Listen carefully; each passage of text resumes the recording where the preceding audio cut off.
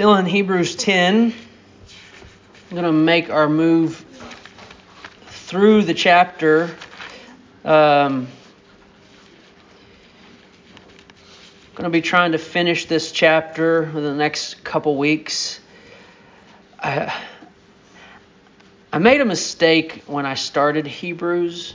I might have said this last week or the week before. I don't remember. The goal was to do almost a chapter a week, and we did pretty good in the first 8 chapters, but I felt like we missed a lot, which means one of these days in the distant future we'll come back to Hebrews and we'll spend a couple years on it. So I'm slowing down a little bit, but not a 2-year rate slowdown. So my goal starting off this week was to get through chapter 10, but that didn't work. We're not going to get very far today. But for the sake of the passage, because I feel like it is very important to see it in its whole entirety, I want to read 19 through the end of the chapter, and also kind of break this chapter, the rest of this chapter up in 3 pieces, so you can see how we're going to be going in through the rest of it. But we're going to stop short just in the first section today. So let me read the word of the Lord, verses 19 through 39, and then we'll begin with a prayer. Therefore, brothers, since we have confidence to enter the holy places by the blood of Jesus, by the new and living way that he opened for us through the curtain, that is, through his flesh, since we have a great priest over the house of God, let us draw near with a true heart and full assurance of faith, with our hearts sprinkled clean from an evil conscience and our bodies washed with pure water. Let us hold fast the confession of our hope without wavering, for he who promised is faithful. And let us consider how to stir up one another to love and good works, not neglecting to meet together, as is the habit of some, but encouraging one another, and all the more as we see the day drawing near.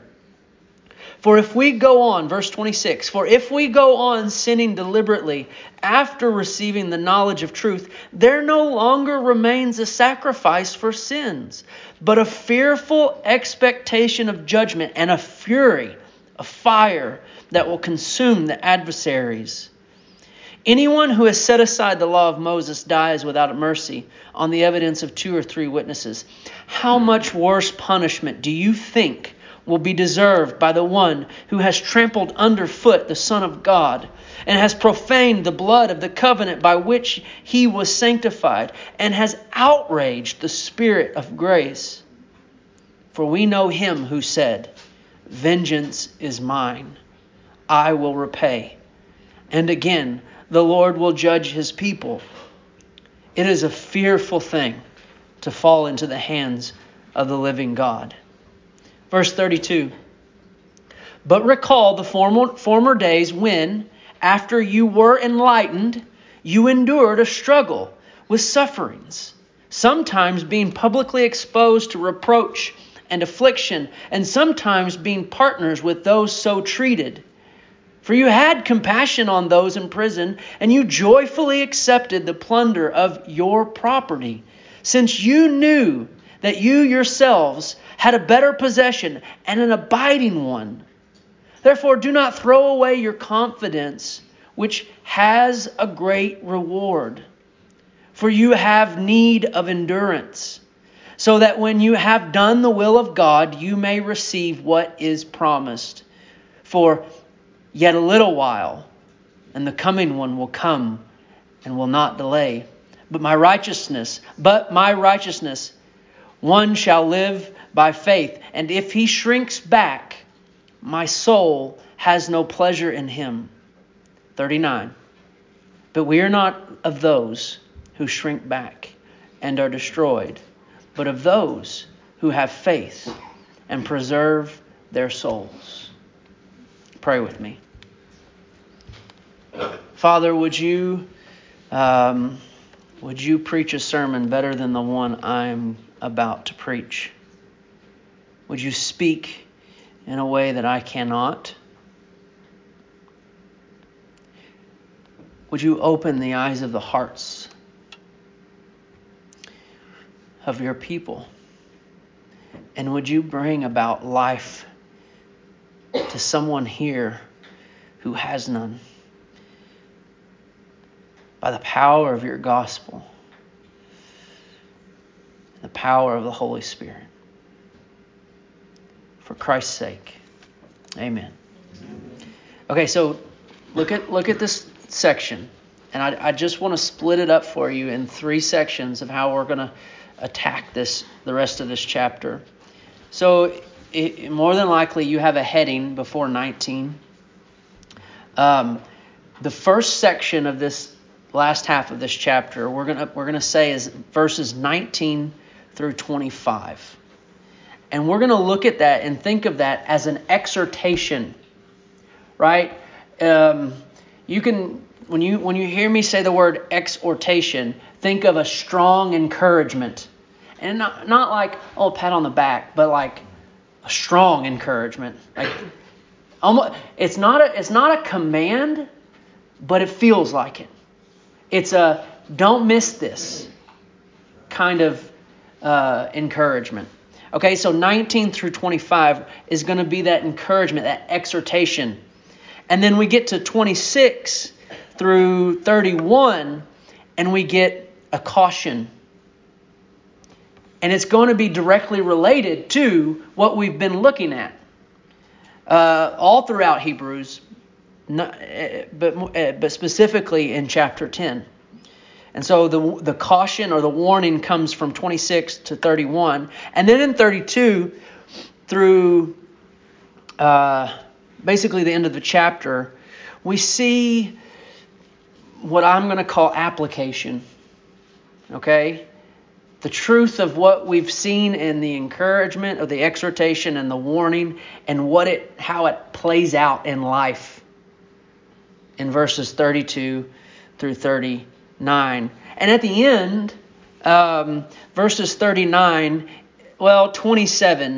38, and 39 are the transition point to the next chapter, the chapter of faith. And so we'll see a conclusion in those last few verses, which more than likely will tie to the application when we get to it. So that's how we're going to approach this chapter, the rest of this chapter. And these themes that have been in my head as I've read through these, I want to give you as well. And we're not really going to touch on these today, but you'll be seeing them as we finish this chapter. Number 1, Christianity is a we, not a me. Christianity is a we, not a me. Number 2, God is our reward or our enemy. It's one or the other. He is our reward or he is our enemy. We're either drawing near him or shrinking back from him. And number 3, Christ is key. He unlocks it all. That's what we'll see as we finish this section. So now, let's jump back up to verse 19. And the majority of our time today is going to be focused on one word. Verse 19, therefore. That's it. That's going to be the majority of what we are going to look at today. Because the idea that comes out of the transitional word, therefore, is essential to the Christian faith, to living life.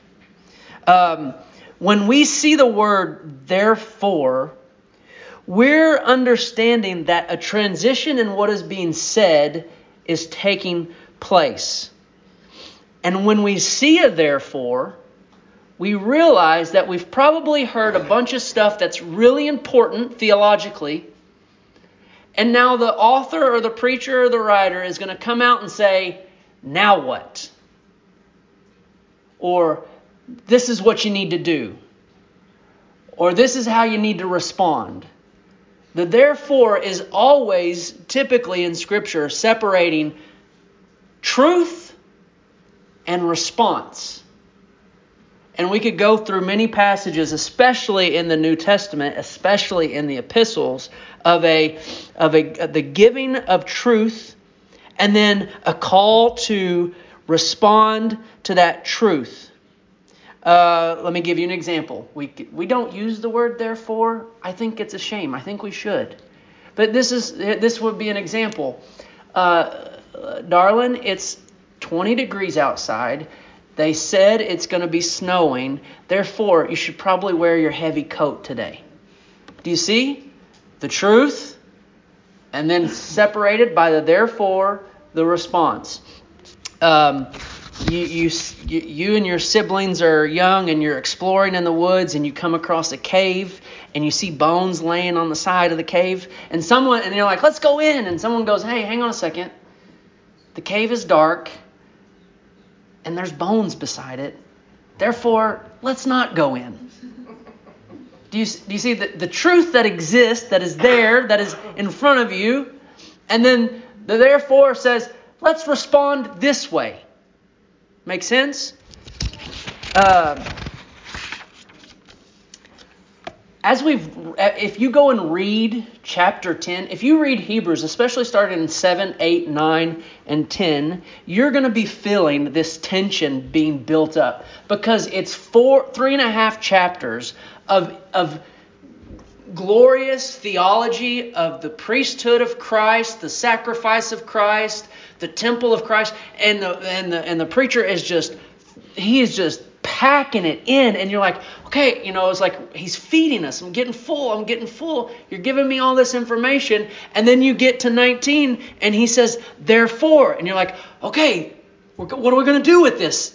What are we going to do with all this glorious knowledge of the gospel of Jesus Christ?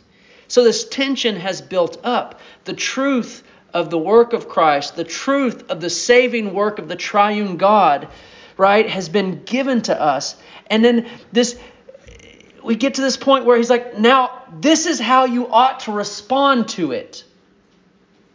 Now let me just say this. Respond you must. But let me just say this.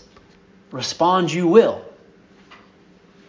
It isn't whether you respond, but which way you will respond. Okay? You're always responding to the truth that is in front of you. You're either responding positively or negatively. Does that make sense? See, think of it this way. This rhythm that we see in Scripture and that you actually see in life goes like this. Truth revealed, response made. Your life is just a series of those events. Whether they're events or information, you're put in a moral dilemma. You must respond. You're given something, an opportunity. You must respond. You see something beautiful. You will respond, either rightly or wrongly. God reveals, we respond. Or I like to think of it as revelation and response. That's how we live, whether in a pagan sense or a Christian sense. You either respond in faith or you respond in sin. Truth is presented and we must act based on that truth. You see a beautiful sunset, you respond. You see a child born, you respond. You see a child die, you respond. We cannot escape this reality of truth or revelation and response. But here's the problem, and you've already seen that it's there. We are a fallen, sinful people. Romans 1 says we see the sunset, and what do? We worship the sunset. Right? As we've looked in our book, that book we've been going through for our men's meeting and women's fellowship, we had the example of witnessing the awe of the Grand Canyon. What's the right response? God be glory in this beautiful work of art. What's the wrong response? I'm a pretty big deal. I'm glad I got to come here. I get to tell everybody about it. Right. We as fallen, sinful people respond in a selfish, prideful, arrogant way. Our confession of faith as a church states that we by nature are utterly void of holiness and are positively inclined to evil. That's a harsh statement. Let me read it again. Mankind, that would be you and I, we by nature are utterly void of holiness and are positively inclined to evil. So whenever the truth of God comes in front of that, a wrong response always follows. And because of that, the Bible states clearly, and we talked about this Sunday night, because we respond wrongly to the truth or the gloriousness or the divinity of God in what He's done or what He said or what He's created, we've sinned and fallen short of that very glory of God. Meaning, the correct response to any truth from God gives glory to God, but the incorrect response falls short and fails to give God glory. A correct response to any truth gives God glory. An incorrect response fails to give Him glory. But here's the beauty of this. God doesn't say, well, shucks, I guess I won't be glorified then. That's not His response. Well, I guess I'm just not going to get glory from my creatures whom I made in my image. I'll just let the birds and the rocks and the animals give me glory because they're acting in how I created them. No. He says, I will redeem them. I will sanctify, right? Hebrews 10, I will sanctify, I will set apart a people for my own glory. I will set them apart from the fallen world. I will be their God and they will be my people. How? I will offer my son as a blood sacrifice, as a payment for their horrible responses to my truth. I'll forgive them of those horrible responses. I'll forgive them of their rebellion, of their sins, of their disobedience by the death of my son. Oh, and you know what? Because I want them to respond correctly, because I want them to savor, I will give them my Spirit so that they will respond as they should. So they will love me, so they will obey me. Because I show them who I truly am and who they truly are, and that they truly need a crucified and resurrected Savior. Is this not what it means to be a Christian, right? To know God, to know the one true God in Jesus Christ whom He has sent, to know Him, but it doesn't stop there. It doesn't stop in just knowing God and Jesus Christ in whom He sent. It means to then love and live and long for Him. Is this not the point of the book that we're reading, the seeing and savoring Jesus? The seeing is the knowing. The truth has been revealed. It is before us and we know it and we see it, but it doesn't stop there. And then we savor. And savoring is the right response to that truth. Is this not the glorious grace of the gospel of Jesus Christ that has redeemed us from our ignorance and our disobedience, has forgiven us and planted us within us the truth and the proper response to His truth for Him, for His glory? So we find ourselves at this transition point in verse 19. We've been told of this. We've studied this. We've looked at this for 3 weeks. The redemption of God, the will of the Father, the work of the Son, the witness of the Spirit. So what are you going to do with it? How are you going to respond? And we must respond, and we must respond correctly. He says, therefore, brothers. And in verse 22, he gets to the action. Look at it. And I've said it 1,000,000 times in the last 3 weeks. Let us draw near. Let us draw near. Now, I promised that I would put some meat on that bone, and we would think what that means, what it means to draw near. Now, I want to tell you this, but I want to show it to you so you don't just take it from me. To draw near to God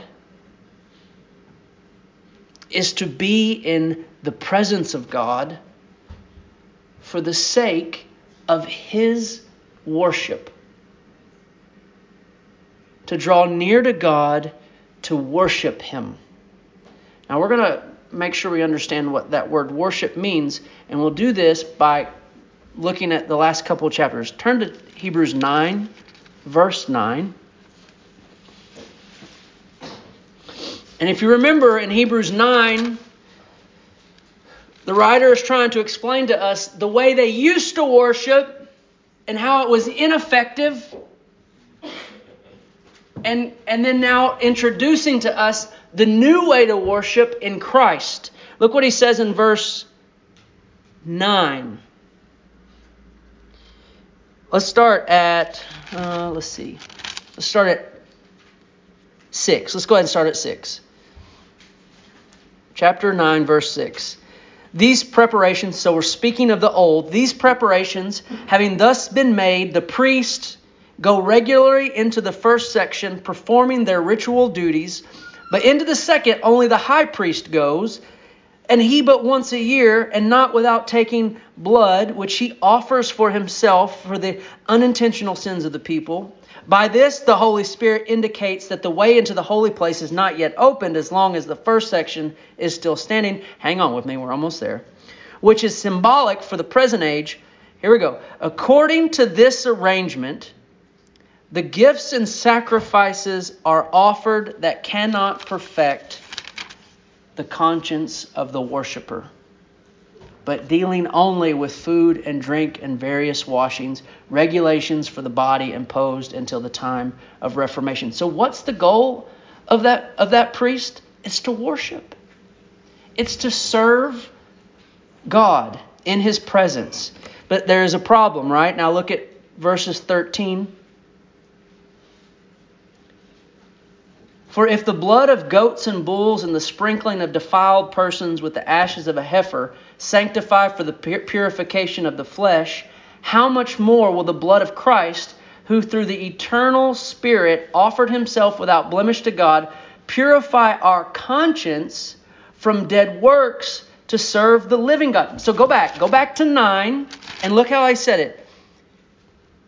According to this arrangement, gifts and sacrifices are offered that cannot... What are those gifts and offerings? Blood of bulls and goats, right? Cannot perfect the what? The conscience of the worshiper. It cannot affect the inside of him who brings the offering. But verse 14 says, but the blood of Christ, who through the eternal Spirit offered Himself without blemish to God, look what it does. Purify our conscience, from dead works to serve. That word there is key. Serve. That is the word worship. To worship the living God. Christ's blood has been shed and poured out on us that we might draw near to God in service and worship to Him. Look at the beginning of chapter 10. Verse 1 and 2. This is sort of just a reiteration of what we just saw, just in different language. For since the law, the old, has but a shadow of the good things to come, out of the true form of these realities, it can never, by the same sacrifices that are continually offered every year, what? Make perfect those who draw near. To what? God. Into His presence, into the Holy of Holies. Verse 2. Otherwise, would they not have ceased to be offered, since the what? Worshippers, having once been cleansed, would no longer have any consciousness of sin. So the goal is to cleanse him who draws near, the worshipper. Now let's look at verse 2 again. 22 of chapter 10.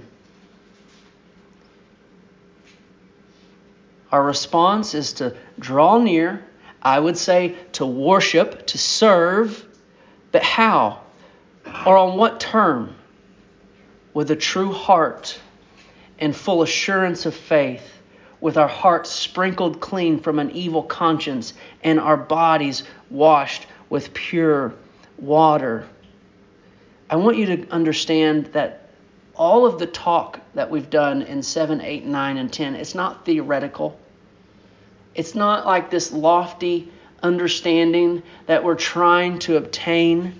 I want you to understand that as we've gone through 7, 8, 9, and especially 10, that God is trying to explain to you that He wants you to come to Him and worship. He wants you to come to Him and exalt Him. He wants to encourage you to set yourself before Him and say, I am your servant. I am your worshiper. Now, here's where we have to make sure we understand when I keep saying the word worship, that I am not talking about singing. That's not what I'm talking about. Now, we can worship as we sing, right? Singing is one way of our worship. It is one of many ways that we worship. But when we single out worship as just singing, like we have our time of worship and then we have the sermon, we reduce the other things that we do in our worship service. And have you ever thought about where did the term worship service come from? We get this idea that the worship, like we go to McDonald's, we want good service, right? So we have in our minds that when we come, we're being served. No. We're coming to a worship service to serve God. You don't walk in these doors saying, I'm going to have it my way. You come in these doors and say, God, your way. You are the one who deserves to be worshipped. You're the one who deserves my service. I am your servant. Prayer is a form of worship. Preaching is a form of worship. Our Christian fellowship, when we eat, when we gather together, when we clean this building, when it's done for the sake of God, it is a form of worship. And how you walk out these doors and you live your life today, tomorrow, and the next day, moment by moment, you have an opportunity to respond to the truth by worshiping your God in obedience through faith in Jesus Christ. Moment by moment. Every second of your life is an opportunity to worship. Now, there's just a sentence to kind of keep in your mind when you want to think about what worship is. Worship is rightfully responding to the truth of God for the sake of God. Not being confused by what the world is saying and not doing what we're doing because we like it or it's nostalgic or it's tradition.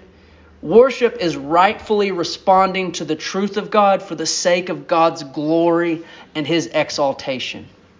Now, I emphasize rightfully in this. Worship is a rightful responding, because we can worship Him wrongly. And I want you to be aware that is a very easy thing to do. A very easy thing to do. We can approach Him in a manner that is unworthy of Him. Now, look at verse 22 and see how he phrases this. Let us draw near with a true heart. A true heart. Well, what does he mean by a heart? Well, in biblical language, the heart is the center of a person. Not the physical thing that pumps the blood. That is the center of giving of our life to our bodies. But when we speak of the heart in the scriptures, we speak of like who we really are on the inside. You know, when we're having a conversation and we're like, well, the heart of the matter is, we're getting to the point, like the real core of it. That's when we speak about the heart. That's what we mean in the scriptures.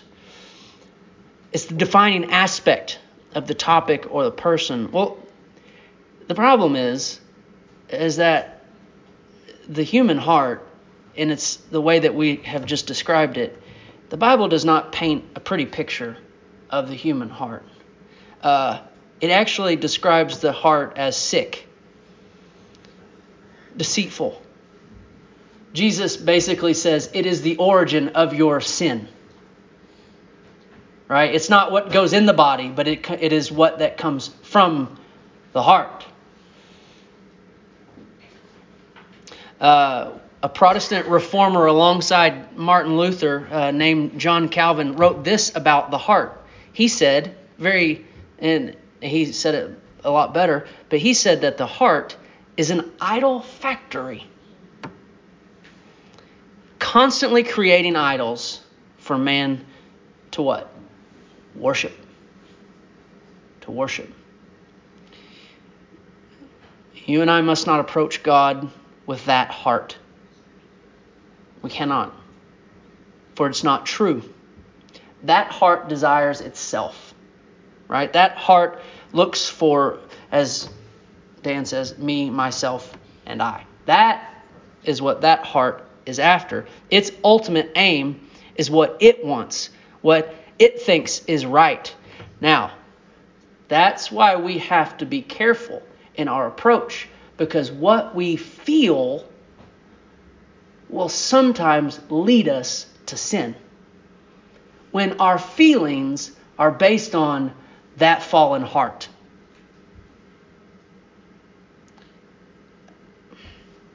Just think about being a teenager and how you feel about that certain someone, and how did that work out?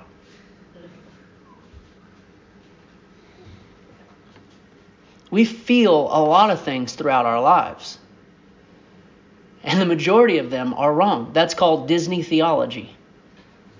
Do what's in your heart. No, don't do what's in your heart. Because our hearts, apart from the Spirit of God, are sick, deceitful, and the origin of our sin. We must only approach God with a heart that has, look at the rest of the verse again, back at 22. What does this heart look like? The true heart. Hearts sprinkled clean from an evil conscience, and our bodies washed with pure water. These are the hearts that we approach God with. Your worship, your service to God must come from the new heart. That's the new heart that God gives. The heart that is alive, that beats. He removes that stony, cold heart and gives you a heart of flesh that is alive. It's the one that He gives you by His Spirit that causes you, as Ezekiel 36 says, to walk in His ways and obey His rules. And you might be like, come on, you're just kind of talking in the air. Give me something to hold on to and grasp onto. How do I act with this heart? Well, you fill that heart with the fuel. An engine does not run unless it has fuel. How do I know if I'm acting in my old heart or my new? Well, what are you fueling it with? What are you ingesting?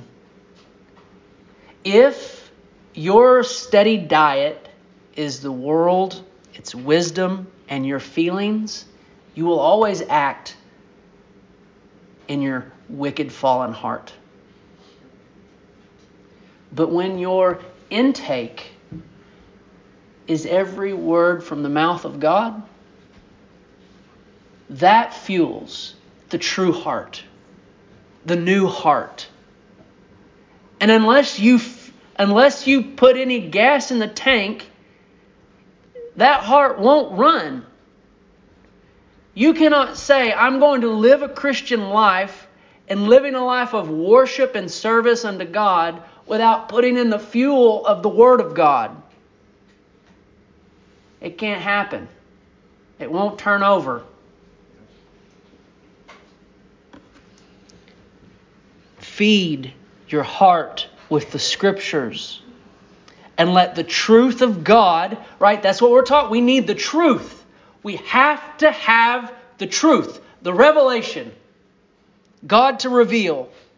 Let the truth of God direct your heart to respond, to worship in obedience and in truth. This is why he is like, why does he read so much Scripture in our worship service? Well, that's why. If we respond to me getting you all pumped up and excited, you're going to respond with the old heart, the sick heart. But when we hold out at the beginning of our worship service the Word of God to call us to worship, to redirect our gaze from the world that we've been in, and maybe it's had an effect on us, and we come in here and we need the truth of who God is and what He has done, then we can respond rightly with a true heart. That's why we sing songs that are full of Scripture. Even our responses need to be biblical. That's why when we pray, we want to learn how to pray by reading the prayers in the Scriptures, by reading the Psalms. We want to sing based on the truth. We want to pray based on the truth. We want to preach based on the truth. We want to teach based on the truth. Singing, praying, preaching, teaching are responses to the truth that has been revealed. That is worship. So let's conclude this by looking at Romans 12 and see parallel here.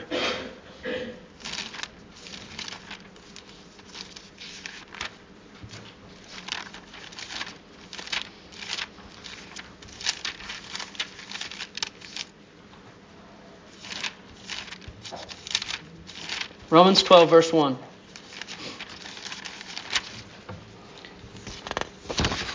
Same message, different perspective. See the pattern of truth and response as we read this. Right? The therefore. Verse 1. I appeal to you, therefore. He's going to make an appeal.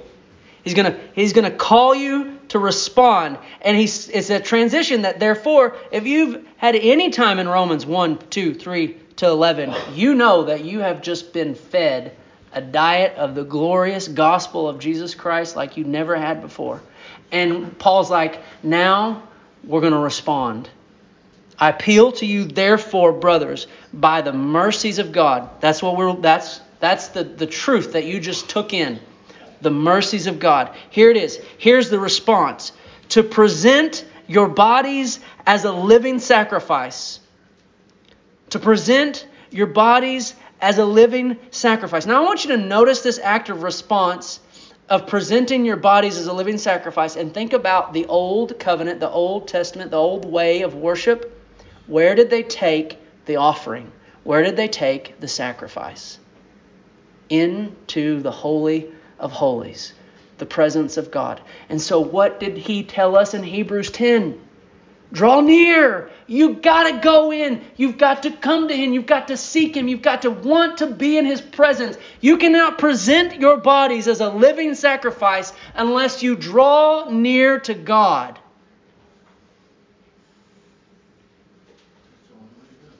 But now, we don't go through a veil. We go through the torn flesh of Christ, covered by the blood of Christ, into the Holy of Holies, which is what? It's not a room, it's the throne room of God. Enter in the throne room of God. Present your bodies as a living sacrifice. How do you want it? Holy and acceptable to God. And look at this, which is your spiritual worship. Or your translation might say what? Service. It's like, what does God want from me?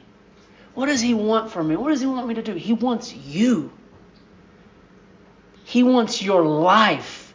He wants you to live a life of seeing the truth and responding to it in Christ by the indwelling Holy Spirit. And that's the only way to live and present your life acceptable and holy to God. And you're thinking, okay, but Luke, you got to help me out a little bit more. How do I do that? Verse 2, we get back to this idea of what are you intaking? What is your ingestion?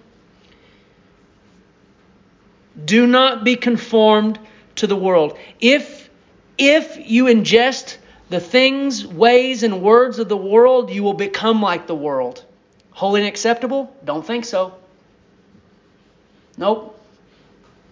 If all you are ingesting is your own thoughts and feelings and affections, see, that's where we might get in trouble.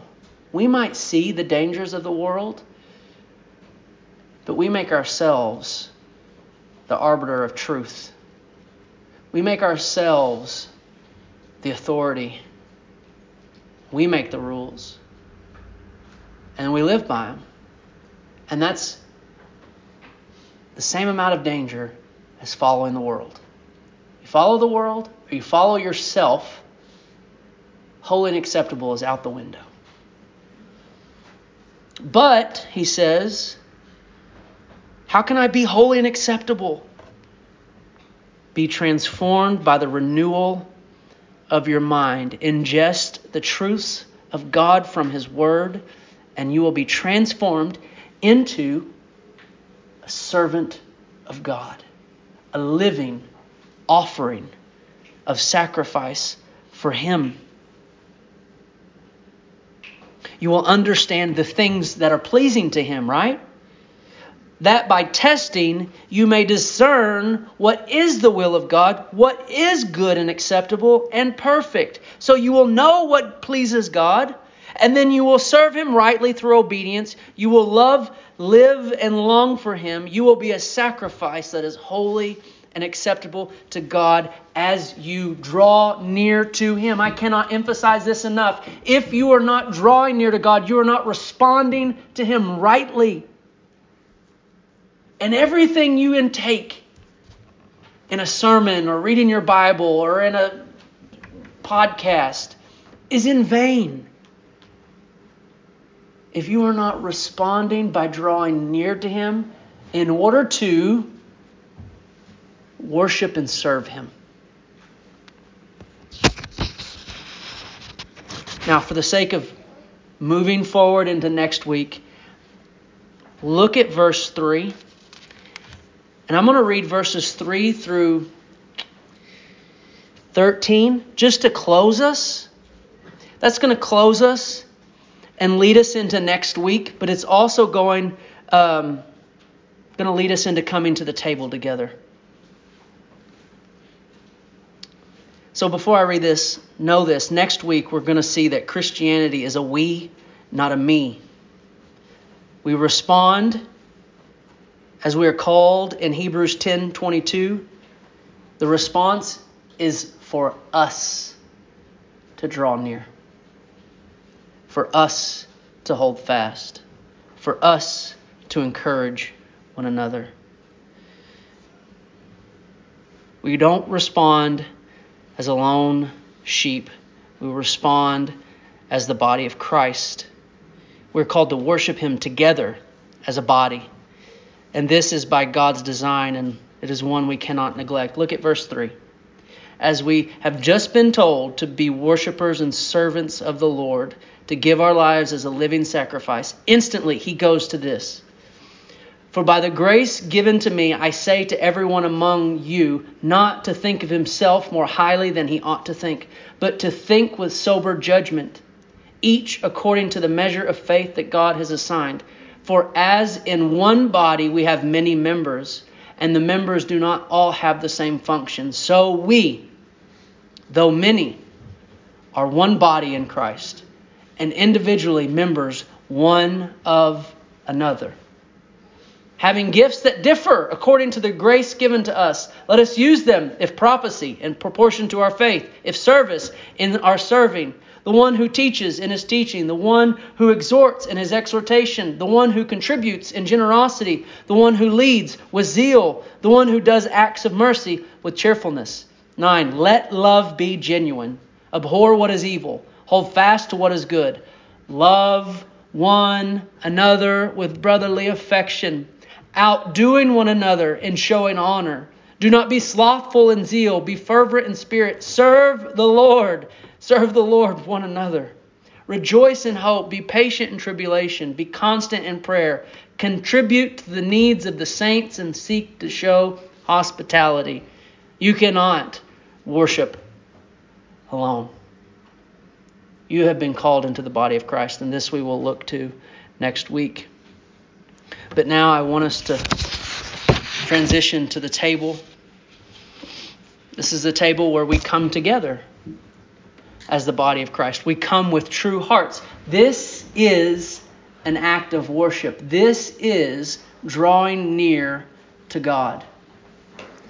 We come with true hearts, sprinkled clean by the blood of Christ, washed by the word of God. We come to this table. You come to this table to proclaim the death of Christ. You come to this table making a profession of faith in agreement with those who come with you. He's offered by the Father in our place, appeasing the wrath of God that our sins demand, our sins that demand the body and blood of Christ. So we come to this table remembering the slain Lamb. But we remember Him as the slain Lamb who is what? Standing, victorious. He has won our victory. And this is a celebration, a remembrance that He is the Lion of Judah who has conquered sin and death.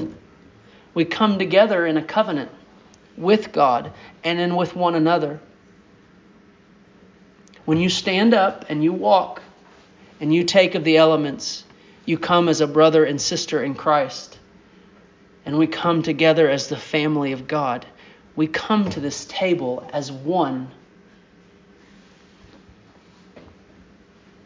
We come to this table as one in worship to remember our Lord, our God, our Savior, Jesus Christ.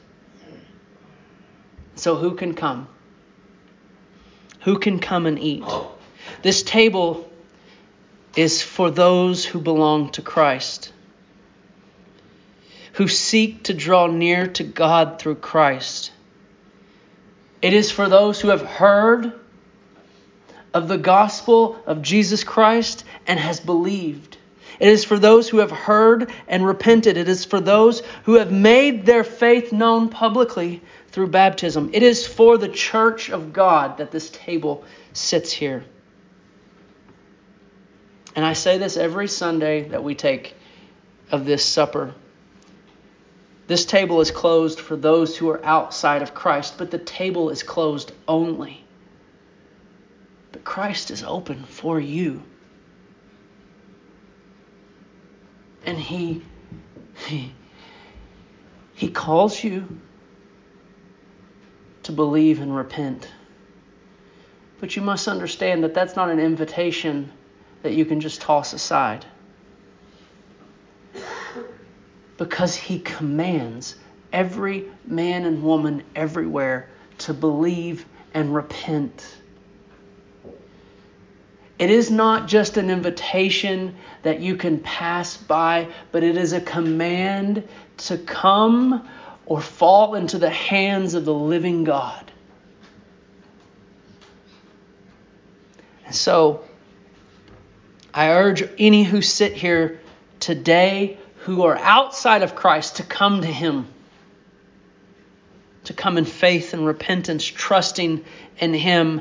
To cry out to Him, have mercy on me, forgive me, and follow Him.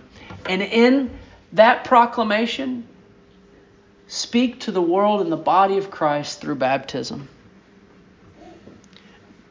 Obey Him in faith and repentance and baptism. And the next time we eat, this table will be open for you. For Christ is God, our Lord, and our Savior. Brother Dan, will you come and pray for the elements?